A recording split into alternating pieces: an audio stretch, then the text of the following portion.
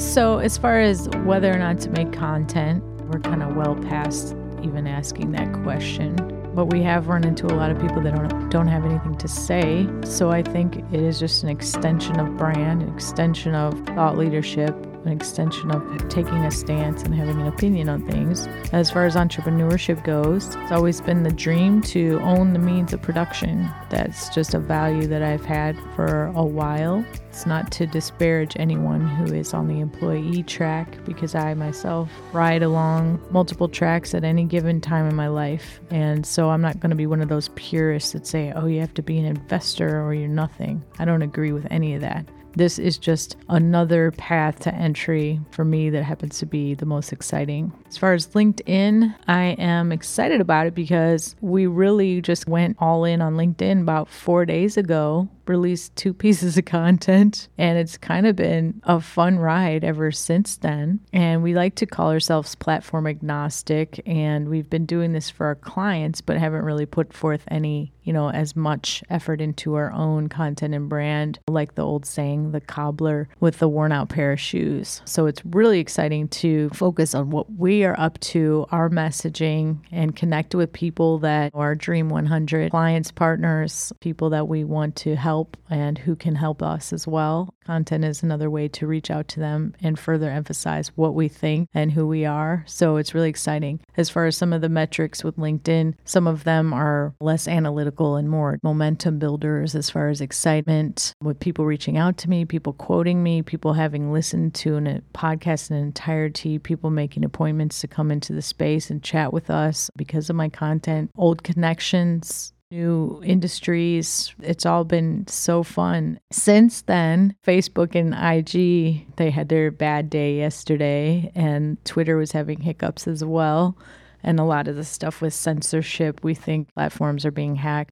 As we've talked about, and it's kind of appropriate talking about it today, being Independence Day. And I feel that my independence is that I can talk freely about these things, and the fact that I don't align with either side of the current political landscape. For Facebook to censor people, or for YouTube to censor people because they are right wing, is absolutely unacceptable. It's not okay. If we lose our freedom of speech, our freedom of press, we're talking about a direct threat to democracy. LinkedIn seems to be, it's got an old school vibe to it. It has a more in-person vibe to it. It has a just, let's talk about business, let's network kind of vibe to it. It's actually refreshing to come home and come back to LinkedIn. We're still working through all the nuance of the platform, etc., but it's been amazing. If our viewers or listeners are aware of what we're doing with the Ultimate Growth Framework, when I did an approach, maybe I'll release that video of me taking a crack at it. It was an actual physical process on a whiteboard with a marker. I think through that work, as well as other professional development on my own, personal development on my own, and that nonstop pursuit of those things in order to find my voice, I think the voice is maybe a byproduct of that work. And I think it's vital for professionals to take this matter into their own hands. If nothing else, if you're working for somebody, if you're at a company, you're a sales professional, or you're an entrepreneur, small business owner, solopreneur, whatever the case may be, wherever you are, investor, you need to take action on your own behalf. Far as your own brand and who you want to become, who you really are. And it starts with who you really are, what your values are. I don't want to take people out of my sphere, my network, who happen to have very different political viewpoints than other people in my sphere. I feel that I have a greater responsibility.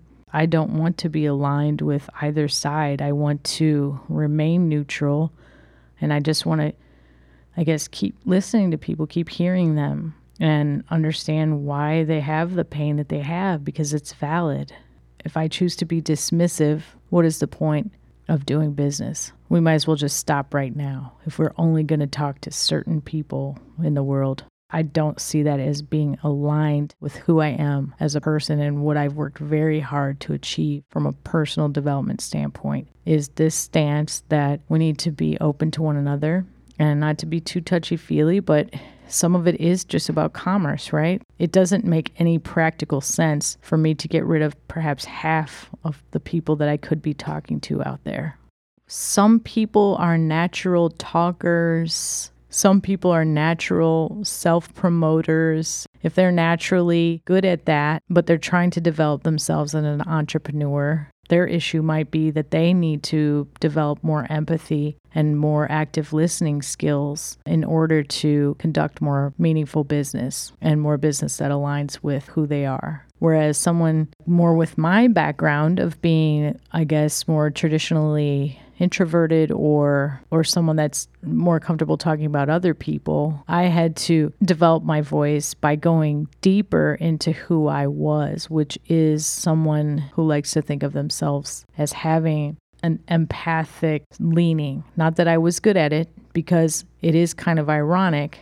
Yes, I was maybe more an introverted person, and yes, I called myself empathic, but I think a lot of it was a lie until I really got to understand myself at a deeper level and go, okay, yeah, I'm sensitive, quote unquote. But I was really kind of missing the boat on some of those things until I did deeper work as far as personal development. And I think wherever you are, jumping into entrepreneurship, or it's just something you have been forever, I think finding your own voice, it starts with you. It's very unique for you, whatever you're bringing to the table as far as baggage and whatever you want to have as far as goals, and having that align with the values that you have and understanding who your Dream 100 audience, partners, clients would be.